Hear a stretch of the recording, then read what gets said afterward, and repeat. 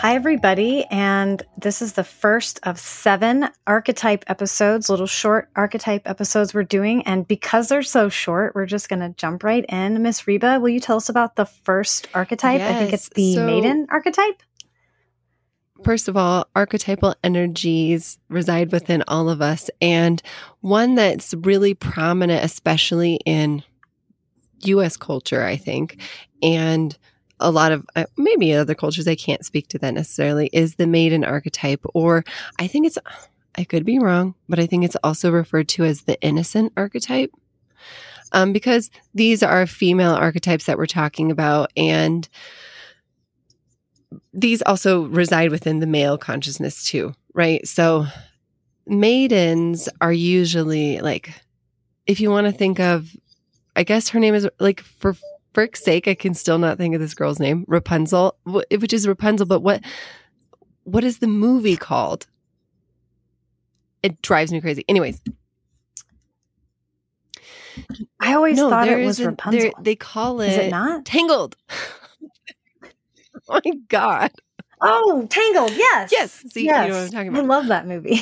But she is locked in a tower. She's at the whim of everyone else's desires, but she's like full of life and creativity and joyful and playful and very feminine too.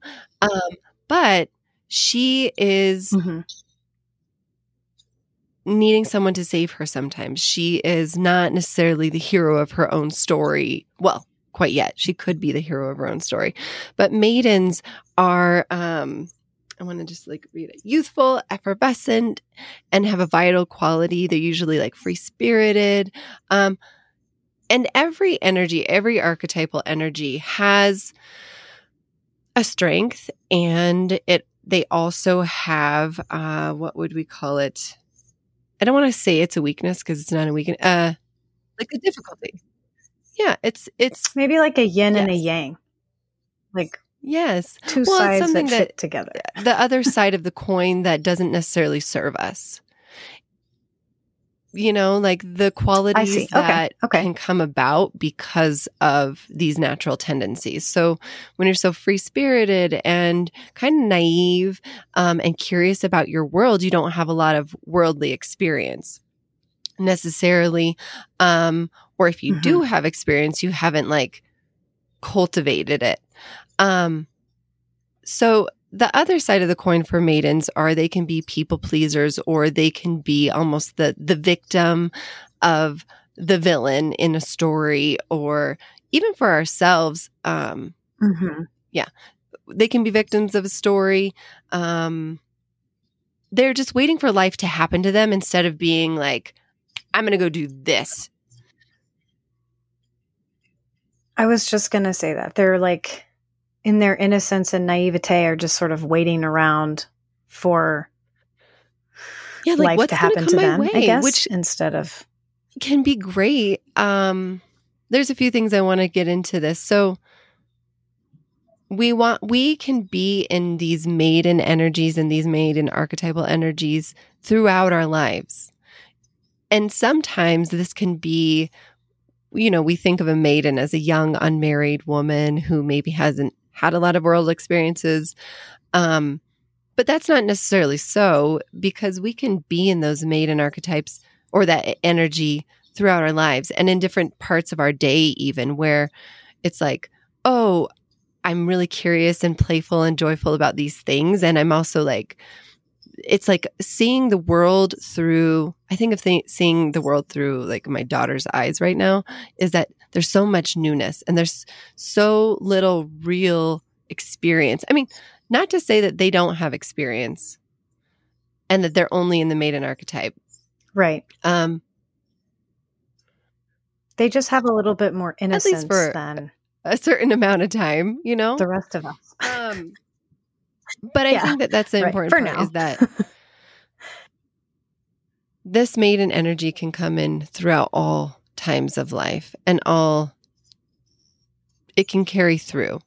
And that doesn't mean that just because you're a young girl that you are always in a maiden archetype energy. So like I kind of alluded to, my daughter, Alexa, is 15. And sometimes she is one of my best mentors. She is able to talk me through things. She's able to reflect and also be nurturing to even me, even though I'm her mother.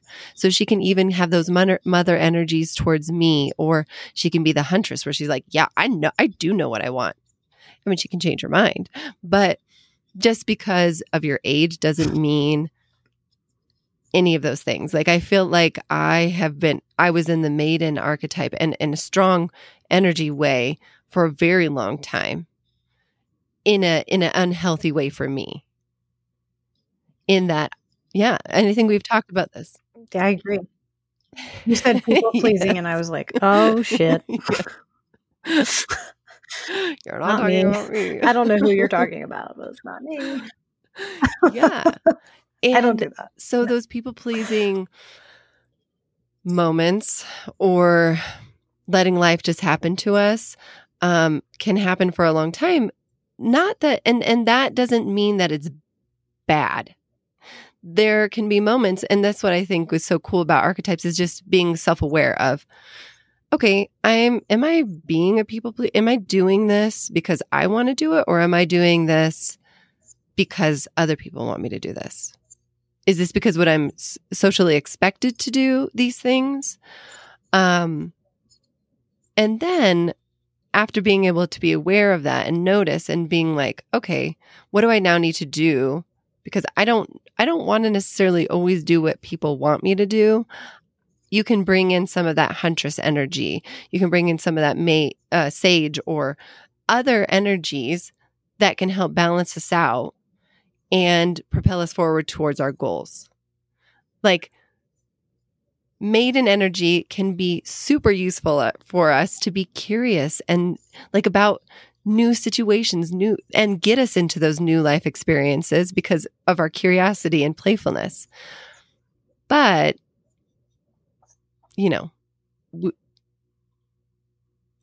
at some point you need other archetypes to step in and take over. So it's a very as I'm learning about this from you, it seems very very fluid. From like this moment to the next, not all circumstances, not all people, not all ages. I mean, it just seems like, sometimes you need sometimes you need that curious energy, and then sometimes you need that mothering and nurturing energy. And so it seems like we can, wear multiple hats, but we do so at the same time without in being conscious of it a lot of the time. And this is right. Like, I'm trying to think about it, and I'm like, your face, right? Whoa. Yes. This is a lot.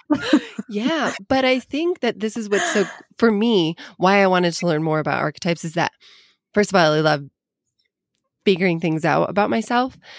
And not only that, but this is like a tool to evaluate and then be like, okay, well, is this serving me in my journey? Right. Is this people-pleasing behavior? Like, is this maiden energy serving me in a good way? Whenever I am like, okay, I'm letting life just happen to me, and I don't really want that to be happening right now. Who can I call on who has like serious huntress energy or queen energy? Who can I be like, hey, help me out of this moment in my life or this energy right now? Or pull me out. Can I because all of these archetypal energies are present within all of us. It's like, how can I bring that queen quality into my life right now? Because I'm going to like step this shit up and be like, okay, Maiden, you've served your purpose for today or in this moment. And now like queen's coming in to like get this shit done. And just being aware, it's another way to be aware of ourselves and our collective community. Because what I think is fascinating is we see these role models or these kinds of things in our lives. And for a lot of the time, like, look at how movies are now changing, talking about Tangled or Frozen. You see a lot of these maiden archetypal women becoming their own hero or the huntress or the queen. And they're not necessarily Right. needing to rely on someone else. Like Yes. my favorite movie, Moana. Yes.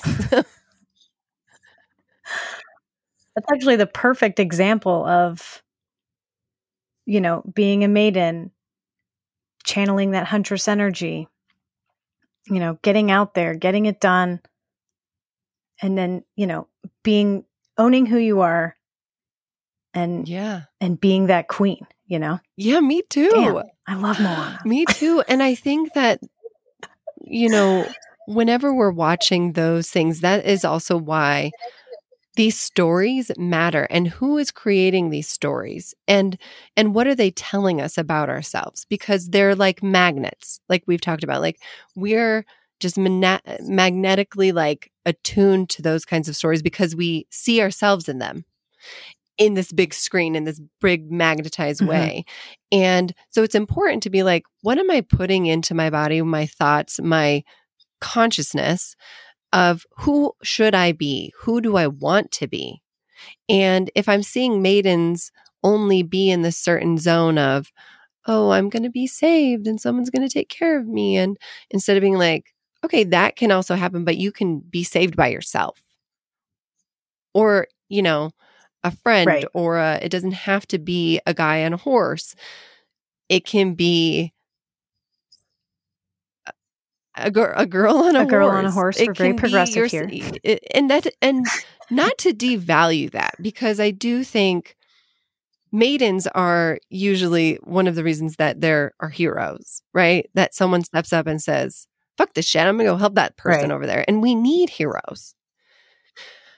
And they serve a purpose. Right. But in some kind of balanced state. And I think that is a lot of this is like trying to find the balance and then using these energies at the appropriate time. The times it's like, yes, we need this. Right.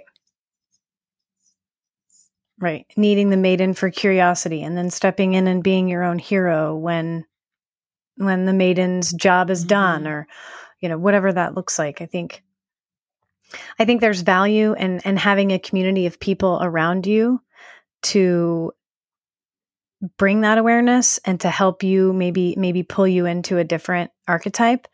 But I think, and maybe I'm wrong, maybe this is how I'm interpreting these archetypes, is I don't need anybody else. I have everything that I need inside of me. And it's just digging deep, having the awareness, first of all, and then knowing what you need, and then digging deep for that. And I think that's where like magic the real happens. Yeah. Where real work and magic happens. Yeah.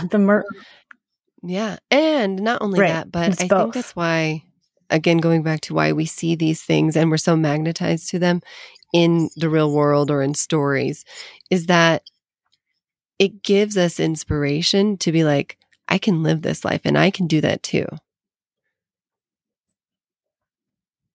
Right. If she can do it and she's just like me, then I've got it somewhere inside of me. I just have to find it. To cultivate it. And this can take practice. And first step is awareness, of course. So now, yeah. Right. And that's why how do we bring this awareness to this beautiful maiden energy, and how do we help it be in a balanced state? Right. And having the awareness when it's, like you said, not in balance, when we're maybe we took our curiosity and zeal for life and now it's turned into people pleasing behavior, and I'm bored. What with my life? What am I going to do? I guess I'll just wait for something to happen. Right. Yeah. Instead of, I'll do that. That sounds nice. I do feel like it's very helpful for, if I'm in that maiden energy, to look to others and be like, hey, can you help guide me? Can you be a mentor to me? Because I am in this transitional weird phase of, I want to be curious. I want to be joyful and playful. And I am sort of being that, but how do I now get to the next step? How do I cultivate this? I don't know, something else. Like, but we need others to help us sometimes and guide us hopefully in a way that necessarily doesn't make us feel pressured to please them, which I think is probably the opposite of like guidance. Right. It's finding the balance and knowing that they're not necessarily good or bad, but how can you use them as a tool to the best ability? Mm-hmm. For Yes. where you are, like right at this moment. I like that it's not good or bad. It's balance and out of balance. I like that there's no sort of negative connotation to the other side of that coin. It just is what it is. It's people-pleasing behavior. And don't you think that a lot of the times it is what we it is. learn best from it happening to us? Where it's like, if I didn't, right? Like, so if I for sure. wasn't a people pleaser for so long and seeing the consequences of that, it may not have propelled me out of that journey. So. All right, Miss Reba, is there anything else that we need to know about the Maiden archetype? Well, I think one of the fun things to think about is like, who are Maiden archetypes, energies that we see maybe like famous people are out in the world today. Like, we're talking about like Moana and Tangled and, the Cinderella. Those are easy archetypes to label, right? Mm-hmm. But one of them that I think about is Taylor Swift when she was young. And, and how once Taylor Swift was like, I'm not a fucking maiden anymore. She became a part of her own story. And so seeing those archetypes and how people flow through those and almost our society being like, hey, you're a maiden energy. Like, what are you doing trying to be a huntress or a queen? Right. So like, I don't know. I'm just curious if you can think of any other maidens that we might see out in the world. She's just kind of easy, I feel like, to say in that space. I'm not really hip on. I think of a lot. I think I just more think in reference to myself. Mm-hmm. How I was in my 20s versus how I am now. How I was before kids versus how I am now. Yes. Because kids, you'll grow up real fucking fast with kids. Well, that leads us into what we're going to talk about next is the mother archetype on our next Man, I podcast. think that was a great segue, and I just even totally did it. Yes, I'm getting so good at podcasting. Good job. Pat yourself on the back. All right, guys, we'll see you on the mother archetype.